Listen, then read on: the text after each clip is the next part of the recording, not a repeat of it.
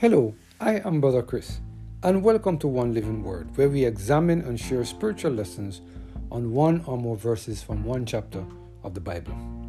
Today we're focusing on the topic, Change My Heart, based on our reading of Judges chapter 19, verse 1 and 2. Let us hear what the word of the Lord has to say in this passage of Scripture.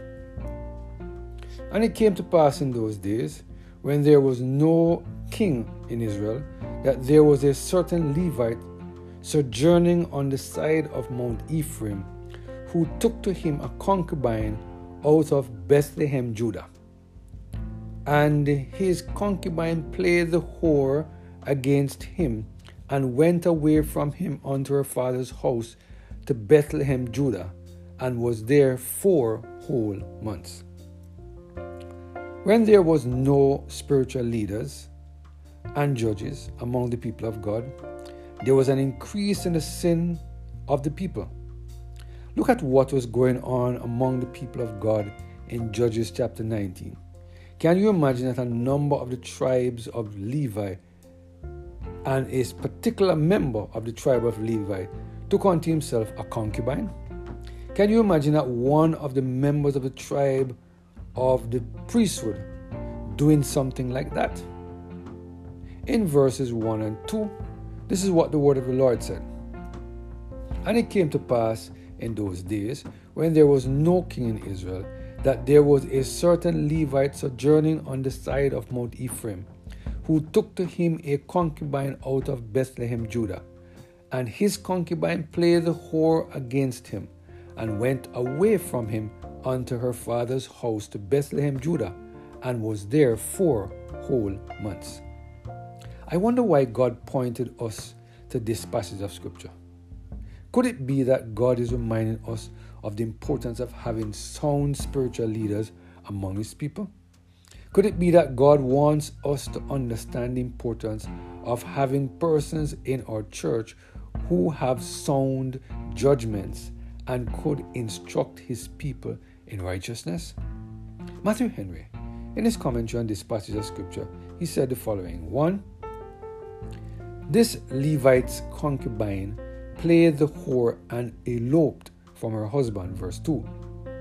The Chaldee reads it only that she carried herself insolently to him, or despised him, and he being displeased at it, she went away from him, and was received and entertained at her father's house. Had her husband turned her out of doors unjustly, her father ought to have pitied her affliction.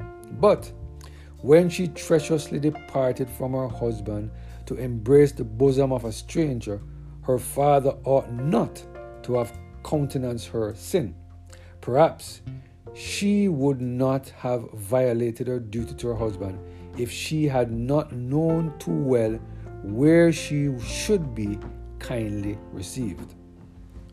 Children's ruin is often owing very much to parents' indolence. Number 2, the Levite went himself to the court for her return. It was a sign there was no king, no judge in Israel, else she would have been prosecuted and put to death as an adulteress. But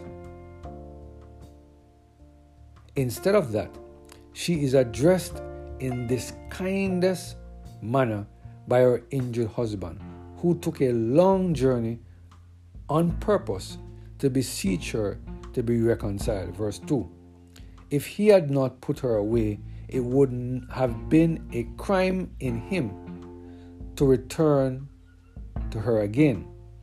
But she having gone away, it was a virtue in him to forgive the offense, and though the party wronged, to make the first motion to her to be friends again. It was part of the character of the wisdom from above that is gentle and easy to be entreated. He spoke friendly to her, or comfortably, which intimates that she was in sorrow, penitent for what she had done amiss, which probably he heard of when he came to fetch her back. Thus God promises concerning adulterous Israel, I will bring her into the wilderness and speak comfortably to her. End of quote. What a powerful message from the Lord. When we commit spiritual adultery and walk away from God, He will come after us with the intention of bringing us back into His presence. Unless we let go of self and allow Him to take full control of every single area of our lives, we will never respond in a positive way to the calling of the Holy Spirit to come into God's presence. I pray that we will ask God to take control of our heart, soul, and mind so that we can stand up for Him no matter the situation or circumstances. Let us pray. Our Father who art in heaven, Lord, we thank you today for reminding us of the importance of having our heart changed, and for reminding us, Lord, that even when we walk away, stray away, and run away from you, Lord, you will pursue us.